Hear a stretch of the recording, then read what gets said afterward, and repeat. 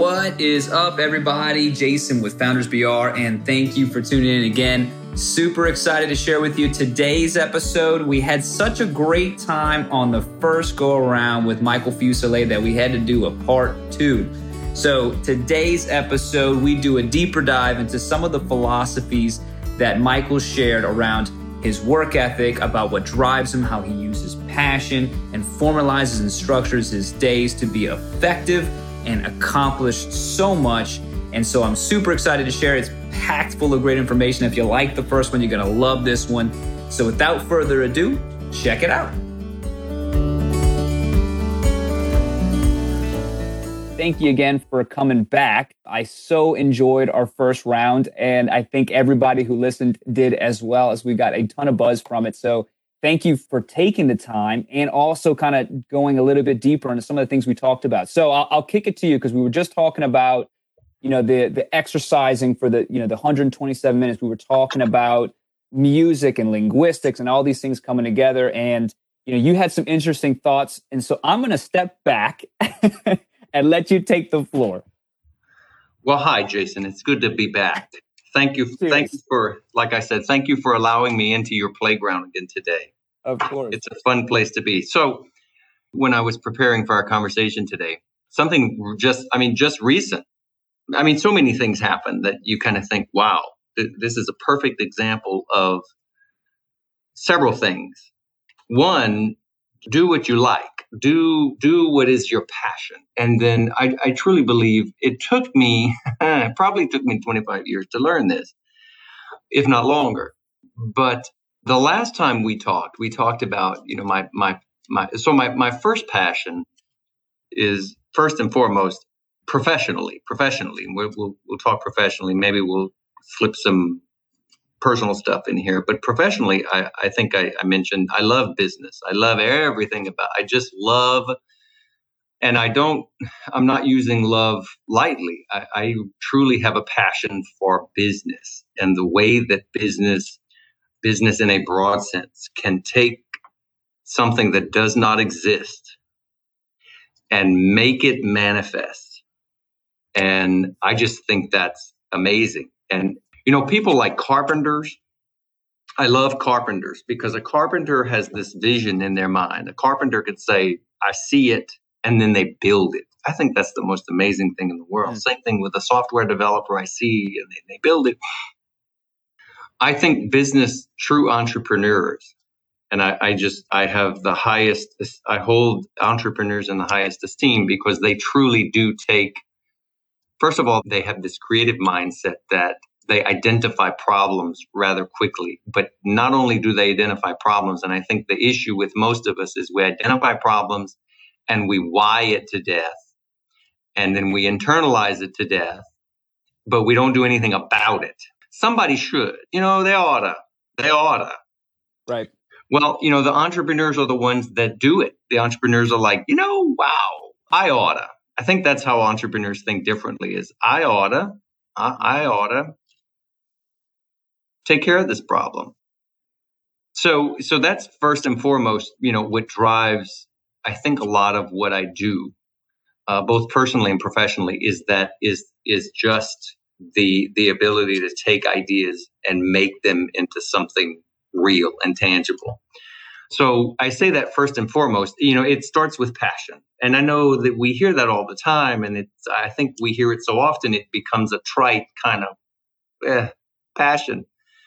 But if you're not starting with your passion, and there are many arguments as to, people say, well, you can afford to do your passion. You don't have 5 children and whatever, a mortgage, and you're not unemployed. And it's easy for you to say, follow your passion. You can be all of those things and still have a passion and still act upon that passion. I think what we do is we tend to jump too quickly to the finish line, and we create this, to some extent we should, but we create this vision. And we should have a vision. We should have a clear, compelling vision. But it's when that vision becomes inflexible. We create this, okay, it has to look like this. It must look like this. success has to look like this. And then we create this punch list in our mind. When I do these things, success is going to look, this is when I know I'm going to reach success. When this happens. And when that doesn't happen, which most of the time it doesn't. And I will tell you, in my many years doing what I do as an executive, I have written many business plans. I've written many budgets. I've written many work plans and action plans. And if you put plan behind it, I have written it and I've executed it and I've done it. None came out the way that we, and I say we because rarely do I work just me. Right. Most of the time I work with a team of very talented people. Rarely does it work out the way you thought or think it's going to work out. Most of the time it works out even better. And it's the serendipitous kind of thing that happens where you say, wow, this is better than I thought. This is much better than I thought. But that doesn't discount the need to first start with passion and vision and then get to work. And then get to work, I mean, hammer out a plan, work your plan, have a plan. And then you know what? Whatever your spiritual belief might be, wherever you might lean, God, the universe, Yahweh, Allah, let it take its course. Hand it over and say, well, okay, I'm doing my thing. I love when folks, and I don't want to get too religious in my conversations because that tends to be risky, but I often hear people say, I'm waiting on God. I'm letting God show me the way. And the first thing in my mind is, maybe he's waiting for you. Maybe he's waiting for you to act. Maybe he's waiting for you to do something. He's given you a pause. And I truly believe that. As a recovering Catholic, I do have some of those fundamental beliefs that most of the time, if we would just stop waiting and in that pause when we're waiting for some answer, we're waiting for some divine intervention. Maybe that's the conversation between me and God. And God's kind of like, well, right.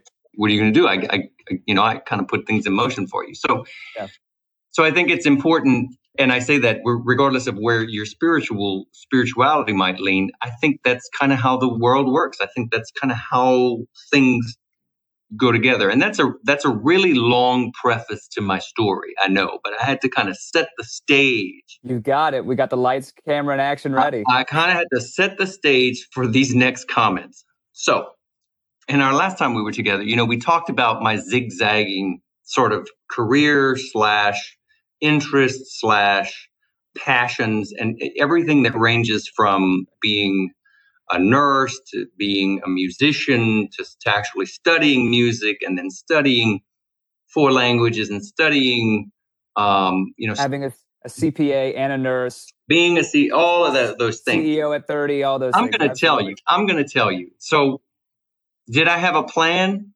Yes, I did. I remember, you might not believe this, but some 20-something years ago, I remember a professor at university teaching us how to write a plan, teaching us how to write an action plan.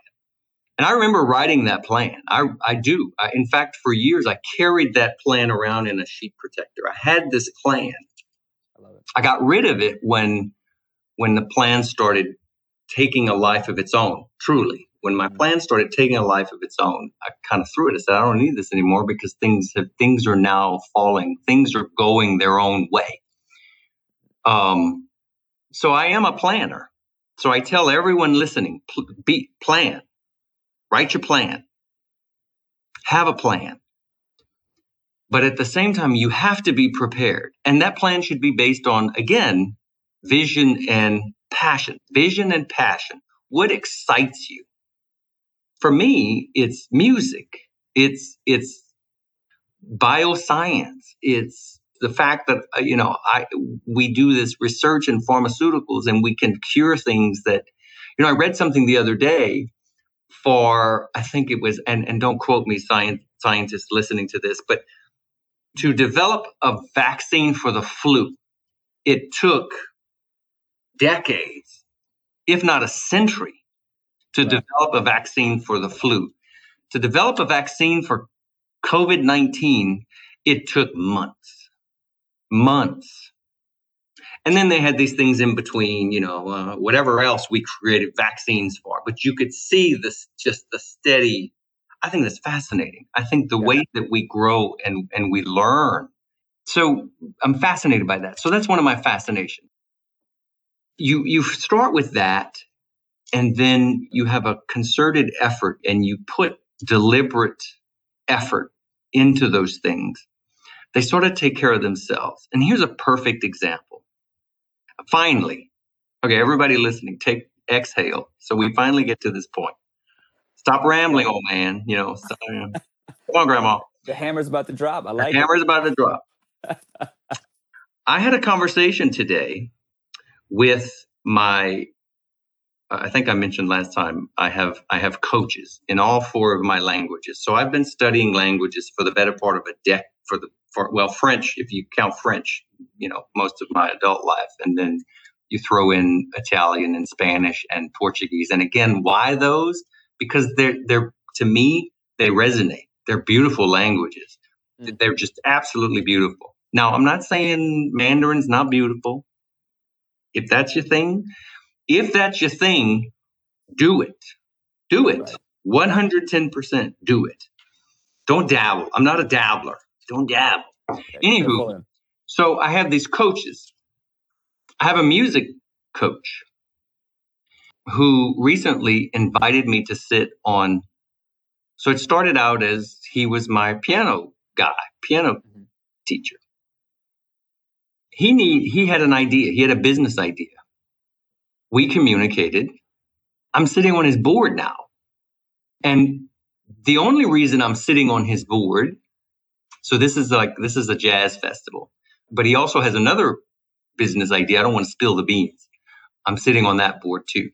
My point is, if I would have not known, I'll say his name, Carmen, who by the way is from Ontario, Canada. Okay.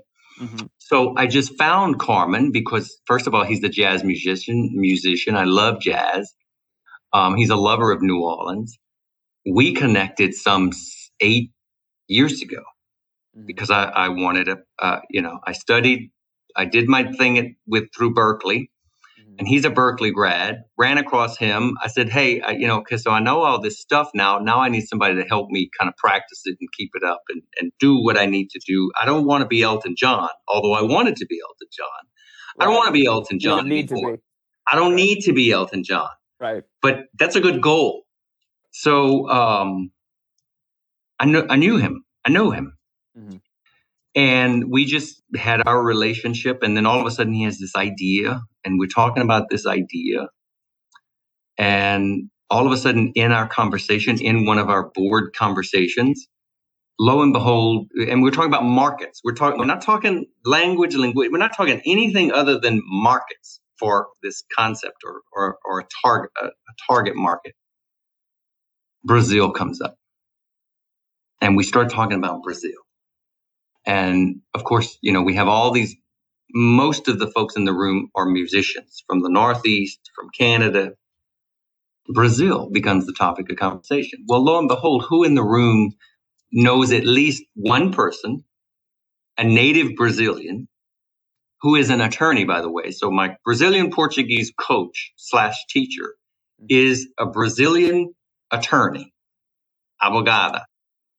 I talked to her today about nothing about language, about the business idea. So, you sort of had, all of a sudden had this trifecta of stuff that I'm sitting back thinking, if this has nothing to do with my passion for language, but it has everything to do with just the synergies of those passions: music, language, and business. Music, language, and business. You would think, or we would erroneously think, None of those have anything to do with anything unless I'm a translator, and we tend to think that way. We tend to think, and I will tell you, when I first started studying languages, countless number of times people would ask, what are you going to do with that? What are you ever going to do with that? When are you ever going to use Brazilian Portuguese?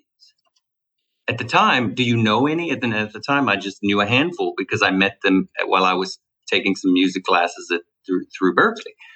But the chances of me running into somebody and just starting a conversation in Brazilian Portuguese was slim to none.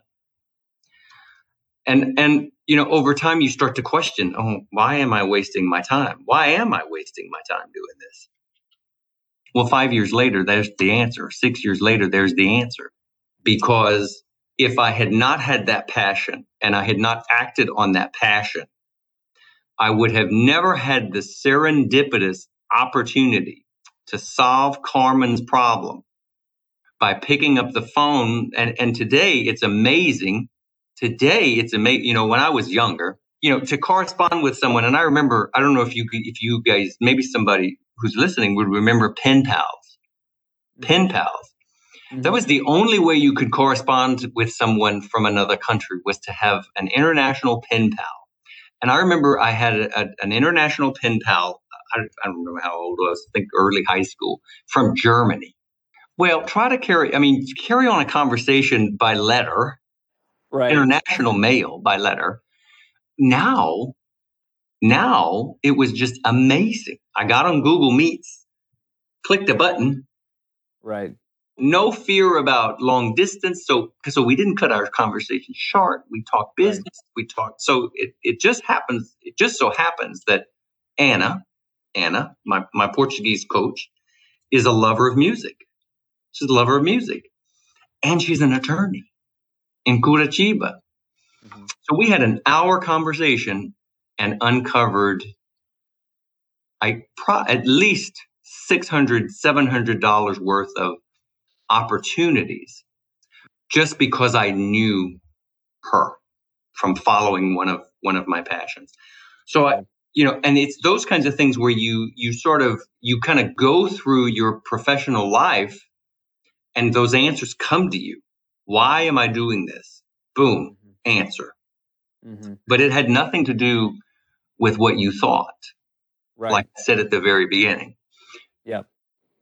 Had I put my passion in this box and said, you know what, I'm going to learn these languages and I have to put them to work. I have to become some international superstar, some translator. I would have never noticed the opportunity sitting right in the corner of my office when I was on the call with, these 7, 8, 10 musicians. And the conversation started to shift to, well, what do you think about Brazil as a target market? But nobody knows anybody. Nobody knows about it. We'd have completely missed that opportunity. Mm-hmm. So I think that's an excellent story as to sort of the why. Sometimes we don't know the why. I mean, you got to start out knowing the why.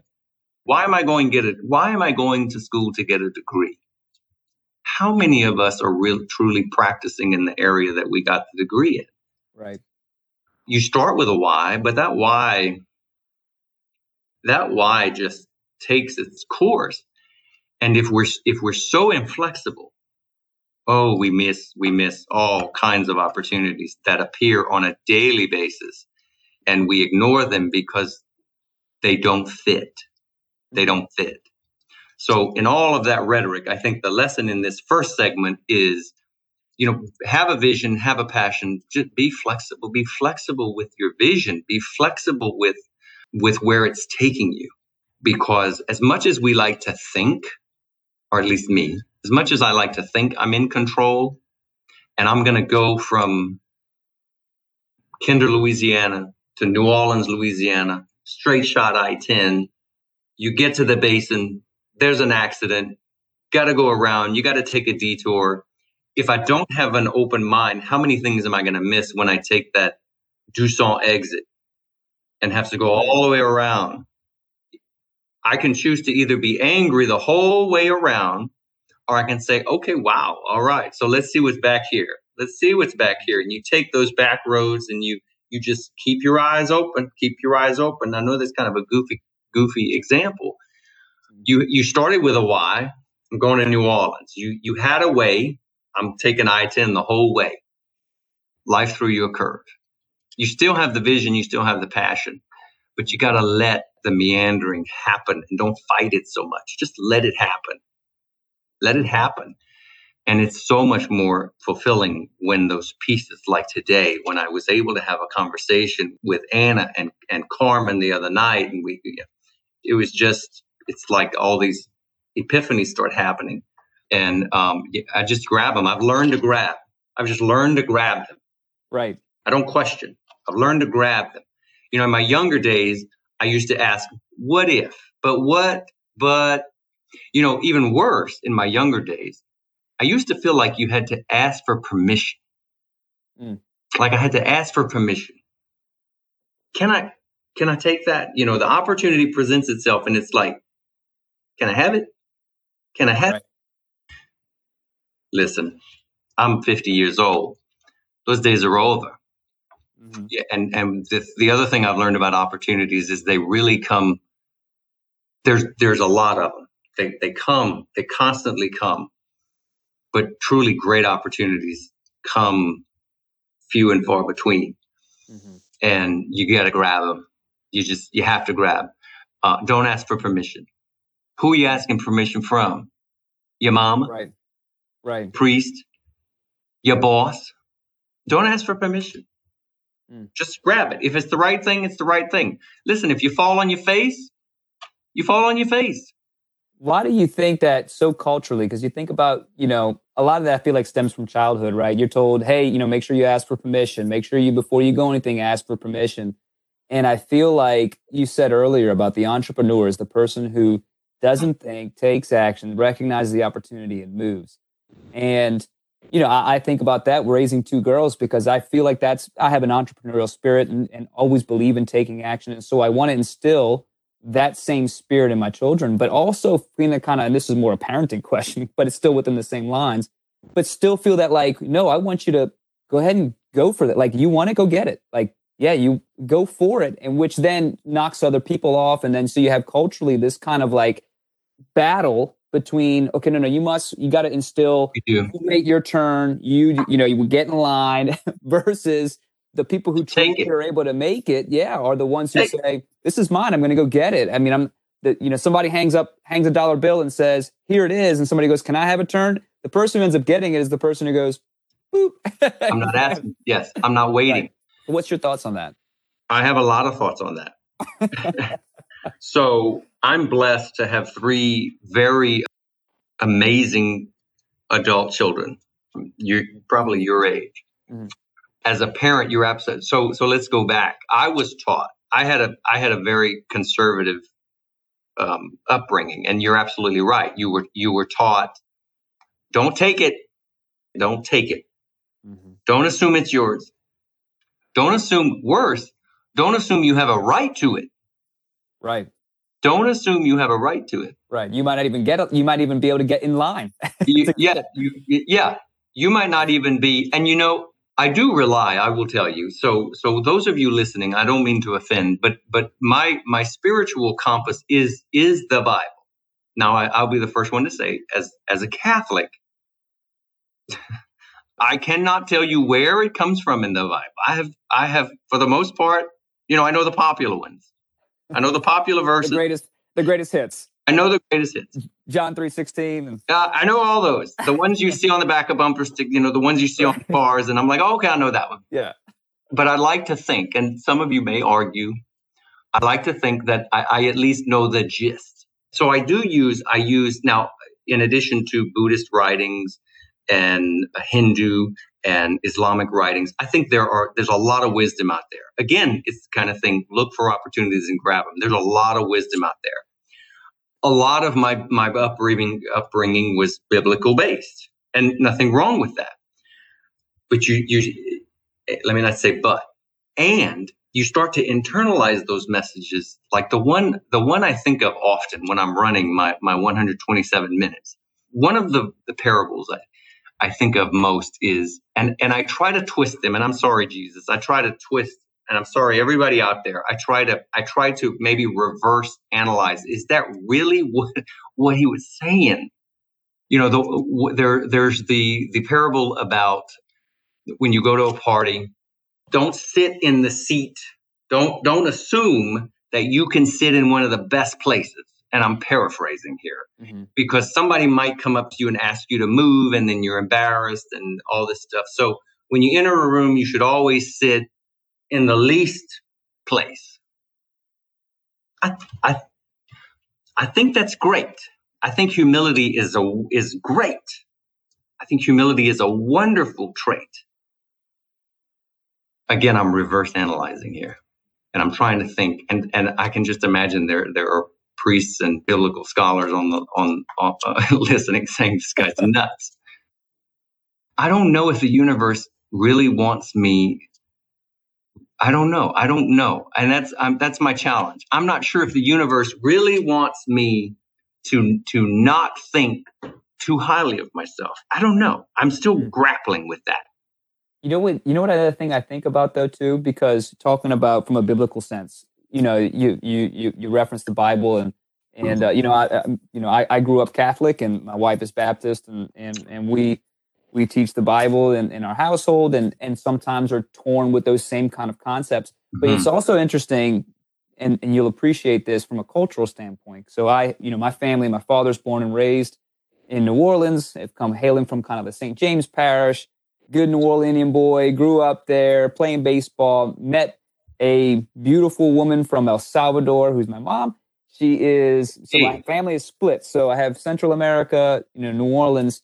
And so growing up, I had two very different cultures and families. Now, both believed in the Bible, both believed in Jesus, but culturally we're different. And here's one thing I just think about, because I think of my mom. When you talk about walking into a room, like, whatever's available, that's where I'm sitting. That's where I'm going. I'm going right. Yeah. If there's a seat in the front, I don't even care if it says reserved on the sign. We're going to pick that up, move that out the way. The shows are starting in 2 minutes. I'm sitting down. I'm sitting. And that was, and even like personal spaces, very close, very, we'll come talk to you, but cheek to cheek to a stranger, and always never shy to say, hey, look, that's open. We just have every right to be here, and culturally, that's kind of very common. It's not even considered impolite as it would be here to do something like that, even though both have the same beliefs within same fundamental belief, right? Right. And so it's interesting how that may even be a cultural question as well. And you talk about that interpretation. Yeah. Where does it fall on that spectrum? It could be all of that. I feel like plays into each other. So I bring that up because you mentioned that it's part of our upbringing. It's part of what we are programmed to think and believe about the world and about ourselves.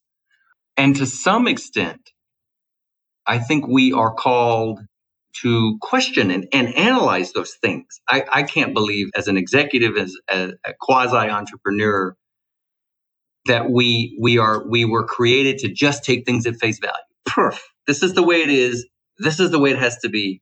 I don't think that's the way we created. Now, again, there's probably lots of people who would say, no, we were created to toe the line until you die, and then you get your reward. I just think different. I believe different. So it has taken me a long time to sort of relearn and give myself permission, and this is a big one, give myself permission to be able to still call myself a great Christian and take the best seat in the room and not be guilty and not question, am I entitled to that? Or do I need to ask permission for that? Again, I think there's something to be said about, there are certain universal truths. And I think those are summed up best in the Ten Commandments, in the Eightfold Path, all of those things that the great religions provide to us. And if you look at them really well, you can see the similarities. And I think those similarities those are the universal truths. Mm. Those are universal truths. I am not going to walk up to Jason, knock him over the head, and take his apple from him. Mm-hmm. But if Jason and I enter a room and there's an apple on the far end of the room, I'm going to race you for it. Right. If you get there first, I'm going to shake your hand and give you a big hug and say, great, good job. Can I have a piece of your apple? Right. Can I have a bite? Can I have a bite? Or, a business person would say, hey, what's the buy-in for half of that apple? Right. And can we get 2 apples? And I'll share can we get 3 apples? Yeah, I noticed you're fast, but I have 2 workers, so maybe That's right. You run and go get it, but I got some people who can help you pick That's right. You got the apple, but you know what? I got some dirt outside. Right. If we partner and you give me some of those seeds, hey, in a year we might have a tree. Right. An orange. Let's cut it in half. I'll eat half, you eat half, and we'll split the apples that grow. Let's split the apples. Together we're stronger. That's the old thing. Together we're stronger. Right. So to get back to your question about parenting, I will tell you, my first child, my oldest son, my wife and I was going to say likely, but I can tell you we did. We taught him very conservatively. We taught him those things that wait, don't be too aggressive, assertive. And that has shaped him. And our middle daughter is sort of the same. And I'll give you a perfect example as to how we change and sort of how my perspective is. So my daughter, my youngest daughter, she's a millennial. I'm not going to say victim because I don't believe in victimizing. She's COVID hit. Mm-hmm. She was laid off. We could have done a number of things. We could have victimized her. We could have said, this is not fair. What did she do? She went back to school. She said, you know what? I'm going to take this opportunity again, grab this opportunity. What's the opportunity? Time. Right. I now have time. Mm. She earned a second degree. She said, okay, I got a second degree now. Still no job. She has a degree. Still no job. Right. We could have again cursed and blah, blah, blah, blah, blah. Mm-hmm. I told her, take a risk.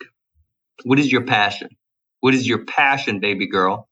And we started talking. These are my passions. I said, put all that on paper. Let's create some names. Let's register this baby. Let's go to the bank, put some money in an account. There you go. Now go with it. She now, of course, she's working. She's working on it. It's 2 brand new babies, 2 little babies. She's got 2 businesses. She is the part owner. Of course, Daddy didn't let her have all of it.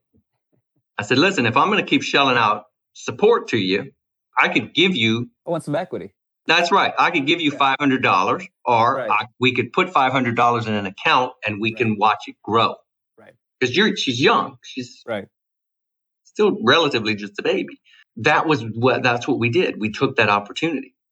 15, 20 years ago, I'd have never. My advice to her would be find the first job you can get and you take it. Even though it's not your passion. What we often forget is when we're doing our non-passion, it's taking time away from us doing our passion, or at least engaging with our passion. So right now I'm speaking to you. The time that I'm talking to you, I can't be speaking to someone else. And that's a great thing. I'm choosing to speak with Jason right now. When we choose to work in jobs that pay, and this is a whole other conversation, pay $7.50 an hour, that's keeping us from. Now, if that's your passion, hey, I'm not gonna say a word. If it is truly your passion to do that type of work, if that's your calling, do it by all means. But when it's not, it truly erodes at our universe-given, God-given internal inspiration, what we might call, the Holy Spirit at work. And yes, there's humility in work, and there's humility. People are probably saying, well, this guy's an asshole. He's really crazy. But I would much rather see an inspired, energized, unemployed person than someone who is settling out of fear. And I think we talked about fear last time, how powerful fear is. And if we go back to the story of sitting at the table, why am I not going to go take that seat? Well, your mama's got the idea. Because I'm afraid, and that fear is instilled in us. I'm afraid to fail. I'm afraid to be embarrassed. I'm afraid to lose some money. I'm afraid to get hurt. I'm afraid. So we don't do anything. We do the safest thing. Even at the expense of that internal drive and that internal inspiration. So you, Jason, you're going to change over time. Your parenting is going to change. And I think as you learn that nobody's given you A's, B's, and C's in life, you just do it and you see what happens. If you do something and you get slapped, don't do it again. If you do something and you lose a ton of money, don't do it again. We forget that we have, until we die, we have infinite choices and infinite opportunities. But what keeps us is that fear, the fear of failure. What are people going to say? Well, don't worry about what people are going to say. If it's your passion and it's morally right and you can truly help make the world a better place through that passion or through that intersection of passion that I was talking about earlier, I think today's theme is just do it. Just do it. Be smart, take action and just do it, and then let the universe do its thing. Well, I think I heard a quote that makes me think of about fear, and they defined fear as the punishment we give ourselves for something that has not happened. I tell my kids all the time, you're creating your own monsters in your head. Right. We create our own monsters. Right. And there was another quote I heard that's similar that said, I spent 99% of my life in fear, and some of them actually happened. Meaning, like, the majority of things I worry about my entire life, most of it does not happen. I've spent most of my life worrying about it. Maybe only a few of them actually happened. Most of it didn't. Very few. And I'll close, and we can move on to another topic real quick. But I'll close. I'm gonna bring us full circle, and I'm gonna go back to my Catholic upbringing and how I reverse analyze these things. All of this conversation, one of my favorite hymns that I used to hear at Mass all the time, the name of the song was "Be Not Afraid." Be not afraid. Oh yeah. The perspective that I have today is very different than I did when I was a little kid. And you hear that song, "Be Not Afraid." Now it's like, well, he's telling me, don't have fear. You have to have, I guess, a healthy dose of respect for physics, for the thing.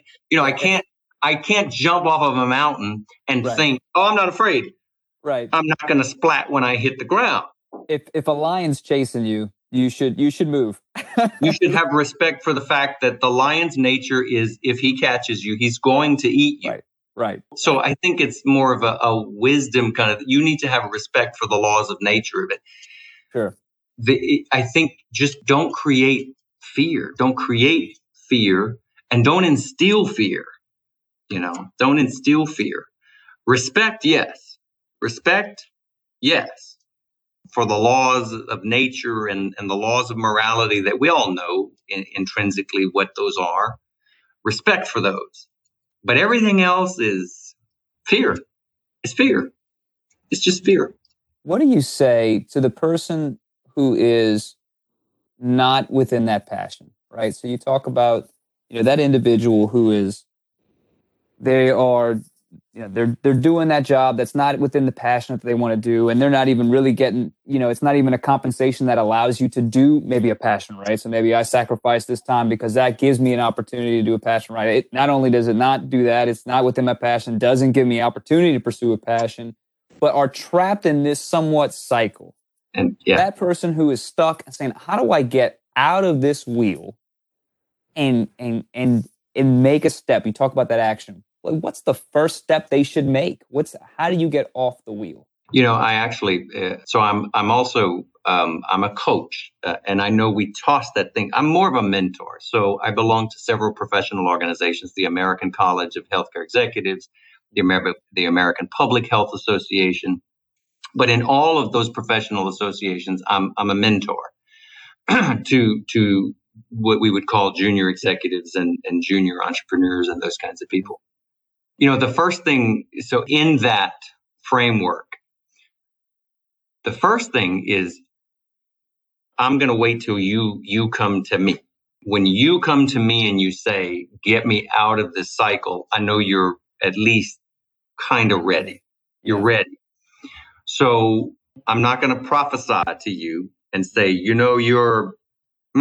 this is not where you want to be. I have no idea where you want to be. But if you come to me, when you come to me and you say, this is not where I want to be, how do I change? How do I get out of this cycle? My daughter is in the process of actually, that is her passion. Her passion is for those populations of people who have been for no fault of their own been placed in circumstances where it just seems to be this. That's her passion, and she has taught me a lot about reframing.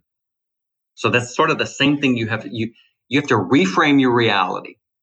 Why do you see this as an endless cycle that you can't stop? What makes you believe that?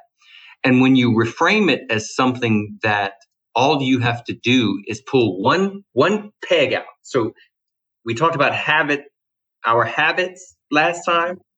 All you have to do to change a series of events is pull out one piece of that event. And I do this all the time. I see, how can I change my morning routine? How can I change during my run? I'll just zig. I'll take another road I've never taken before, because it's like, what am I missing by just staying on the same path day after day after day?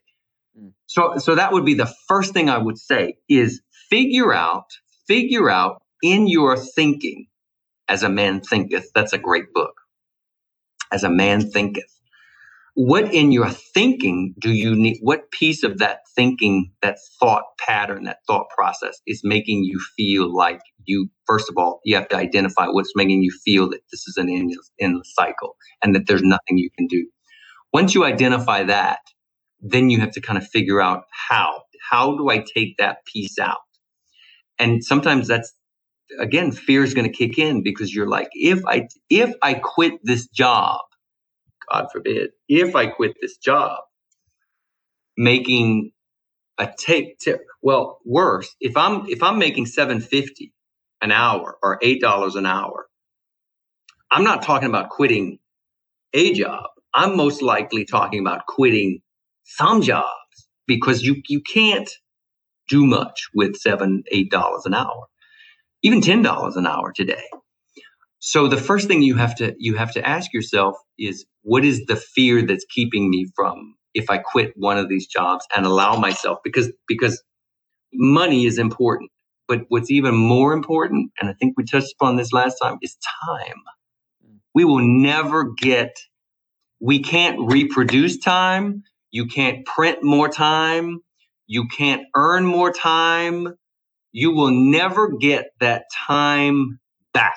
It's the only limited resource on the planet. The only limited resource. And not only is it limited, God's a great jokester. He's like, I'm going to give you on earth.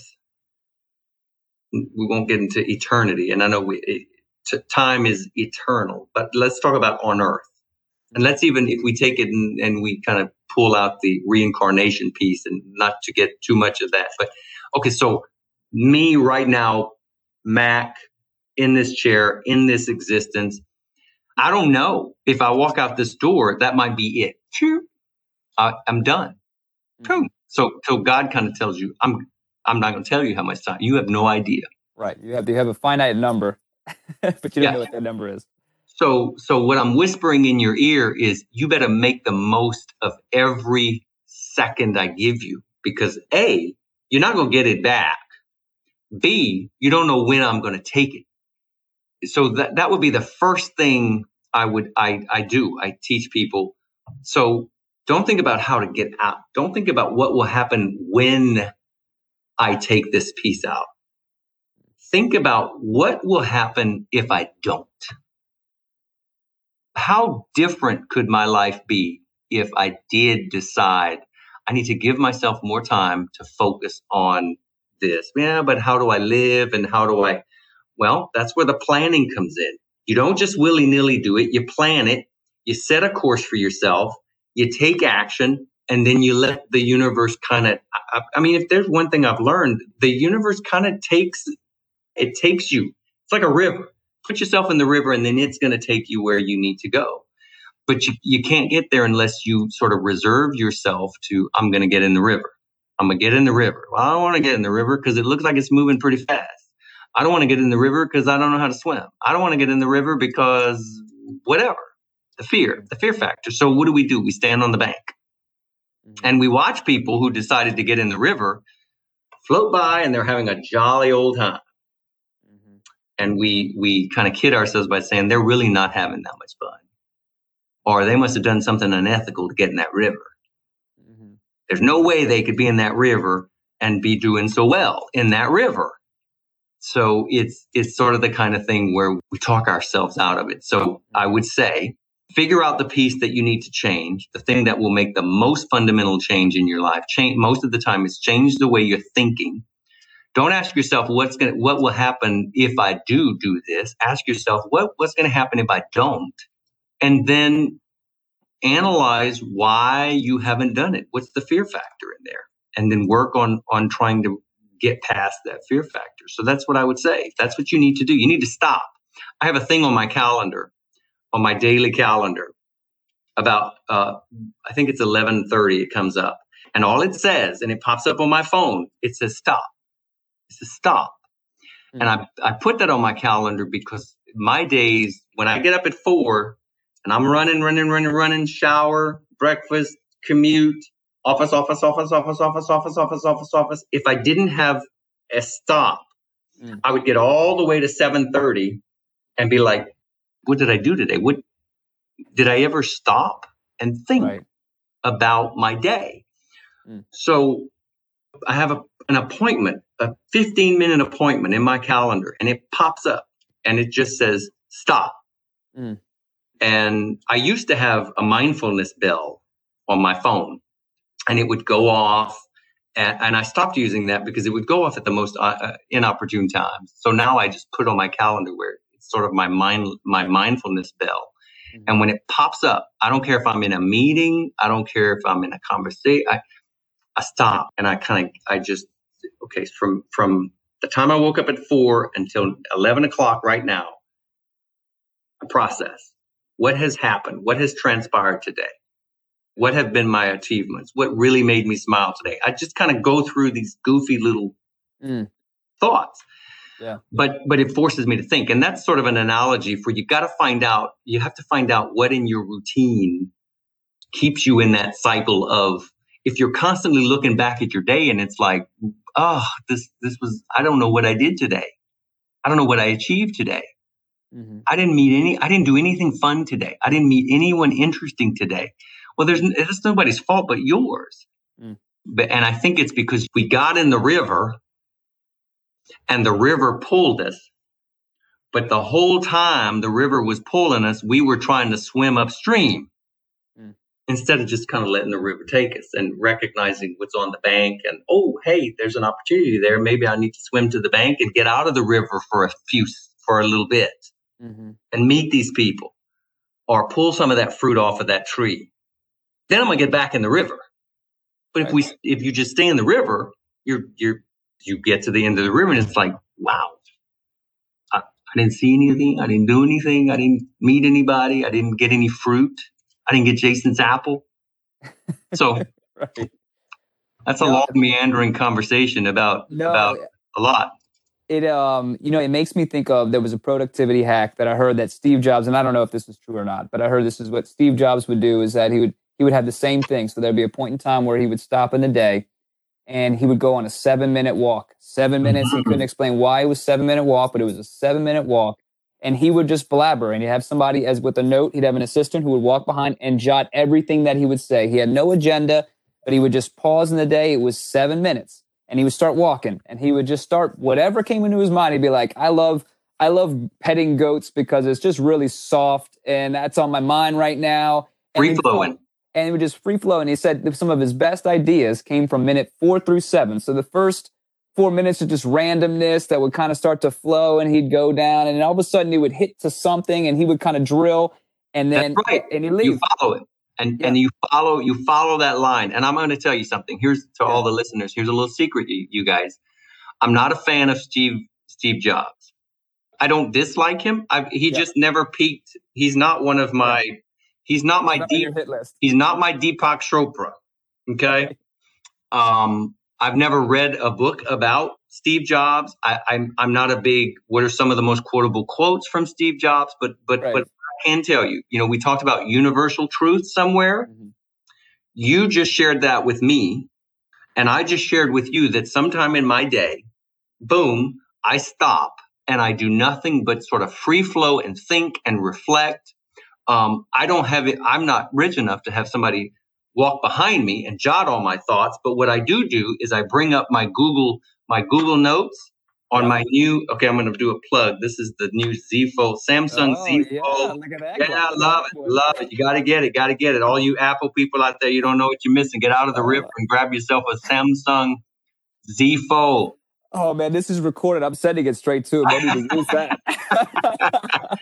I really do. I pull it out. I have a Google Docs on my home screen. I punch that and I just start thumbing it away. Boom, boom, boom, boom. Yeah. Free flowing thoughts. What did I do? What happened so far today? What happened yesterday? Did I leave the iron on? Ooh, did I start the dishwasher when I was supposed? I just free flow. And it's like you said, you land on something and boom, you can follow it or you can make a note. But if you never do that during the course of your day, it's completely lost. It's totally lost. And I think that's part of how our day gives us this fruit. But if we never stop to kind of pick it and put it in our pockets, we've just run through the orchard for no reason. It's just reason, purposeless. And so, and I agree with you. And another thing that you said that makes me think about is, because we talked about this in the last episode, about the power of habit, the power of making good habits. But then you have my wheels spinning, because then you talked about, I'm gonna purposely break the habit. And you run every day the 127 minutes, but one day you're going to go a different route. I do.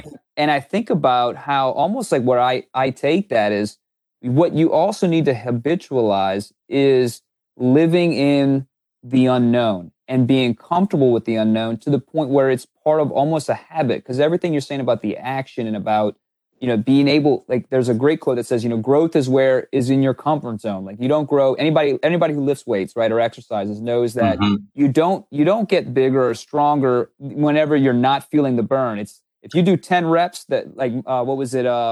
It's easy. Muhammad Ali said. He says how many curls did you do? And he said I don't know yet. I don't start counting until it hurts. Until it hurts. And it's funny. I'm the same way with my. I'll tell you, my morning push-ups. Yeah. It's like, how many push-ups do you do? Well, I start with 12, but if those 12 were easy, I do 13. I do 14. Right. And to give your listeners some practical advice, why you said this at the beginning, why 127 minutes? Simple reason why. There's a book, there's a technique, there's a method, and you may have heard of it. It's called the Pomodoro technique. The Pomodoro technique. Pomodoro in Italian means tomato. And if you get the book, there's actually and the way it came about was the guy who I don't know if he created it, discovered it, whichever way, but he used a timer, and it was the shape of a tomato, just a kitchen timer. You turn it, okay. And it was the way that he budgeted time to. This is a great method, a great technique, by the way, for improving your efficiencies and just getting stuff done. I wanted to use the expletive, but getting stuff done. So why 127 minutes? So when I study, when I'm taking courses, or if I'm reading something that's pretty difficult and it's boring, but I know it's, like you said, if it doesn't hurt, it's not good for you. So if it's an article that's kind of hard to get through, I force myself to get through it. But what the Pomodoro technique does for you is I'll set the timer on my phone. I don't use a tomato timer. You can use any timer. I'll set the timer on my phone for 15 minutes, and I say, I'm going to read this boring article for 50. I'm not going to do anything else. I'm not going to worry about this. I'm not going to worry about that. I'm not going to worry about anything else except reading this article for 15 minutes. After 15 minutes, the timer goes off. I reward myself with maybe some good orange soda, something like that. And then I move on to the next thing. So why 127 minutes? Pomodoro technique. I figured I can train for 127. I think now I'm up to like 120 plus 15, 135, 15 through another 15 minutes in there. I've just learned over time that I can train for that long and not be late for work. I can get back. So that's why that came out. But at the beginning, it was, I would run for 30 minutes and I would do what I could for 30 minutes. And then that's it, 30 minutes. And then it was 45 minutes. And then I would do it for 45 minutes. Now I'm up to 135 minutes. I think that's 2 hours and 15 minutes. But that's the only reason. I mean, there's no science to it. It's just, that's the time I know that if I hit the ground running and I do that, I can do that and build it in my day instead of making excuses that I don't have time. I do have time. Apparently, I have 2 hours and 15 minutes to do nothing but run around, conjugate verbs, think about Jesus, think about my kids, think about my family. I can do all of that and not worry about time.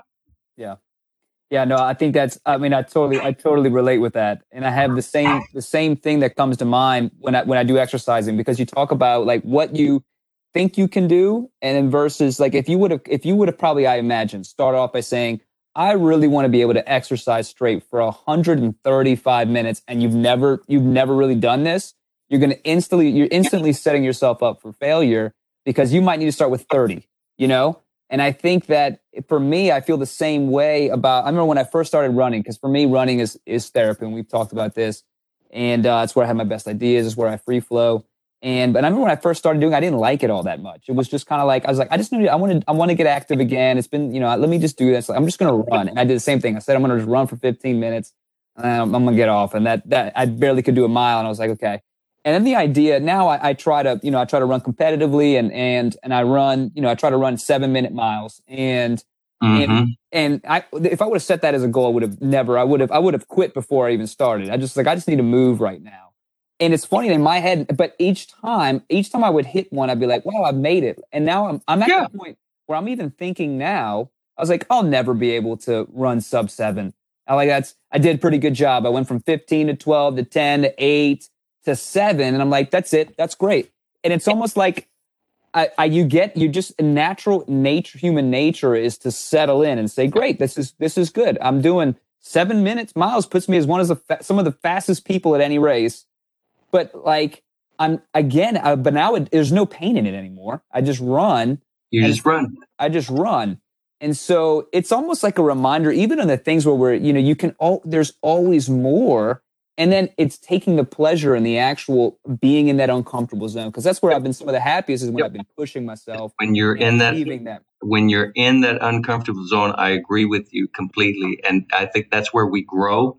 And that's where the fruit is. That's where the fruit that everybody else who's either too afraid or too busy, that's where the great fruit is. People talk about low-hanging fruit. It's really not low-hanging fruit. It's fruit that nobody is taking time to notice and take advantage of, because it's either too far, too high, too hard, whatever the case might be.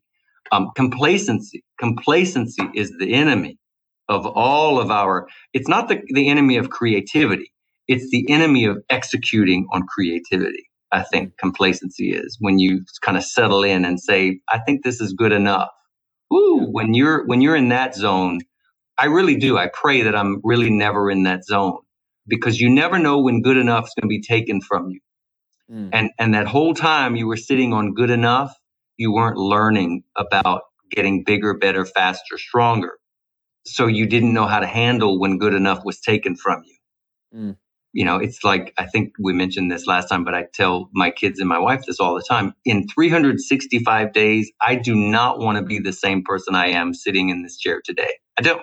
Not in 365 days. I want to be able to say I can do something bigger, better, faster, stronger, different color, something. Yeah, no, I don't have any interest in the complacency, big, lazy boy chair. I don't really. I love it.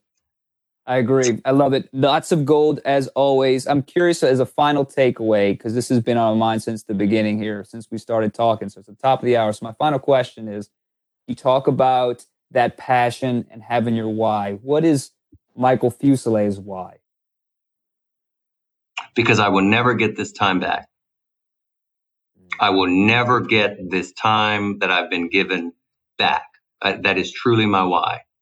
I will never, and as I get older, that resonates louder and louder, because I know my time is short. My time is short. And I will never get that time back. And the last thing I want to do is lay on my deathbed and have even one regret that I should have, I could have, I would have. No. I'm just going to keep myself good with Jesus. I'm just going to put my head down and jump in the river, because I will never get that time back. I love it. Yep. Gold as always. We will have to do, I feel like a part 3 is going to be necessary. Hey, let's do a part 3. Let's do a part 3. I love it. We'll schedule a part 3 for everybody listening. We'll get some more gold. So I appreciate it, Mike. Thank you again for your time, for your insights, and being able to share with us your time. So, anytime.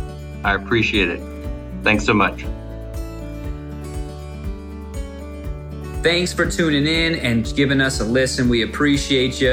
Again, give us a like, give us a comment, let us know what you think. What else would you like to hear? And if you know somebody that you think would be a great fit, please message us and let us know how we can connect. Thanks again. Hope you have a great day.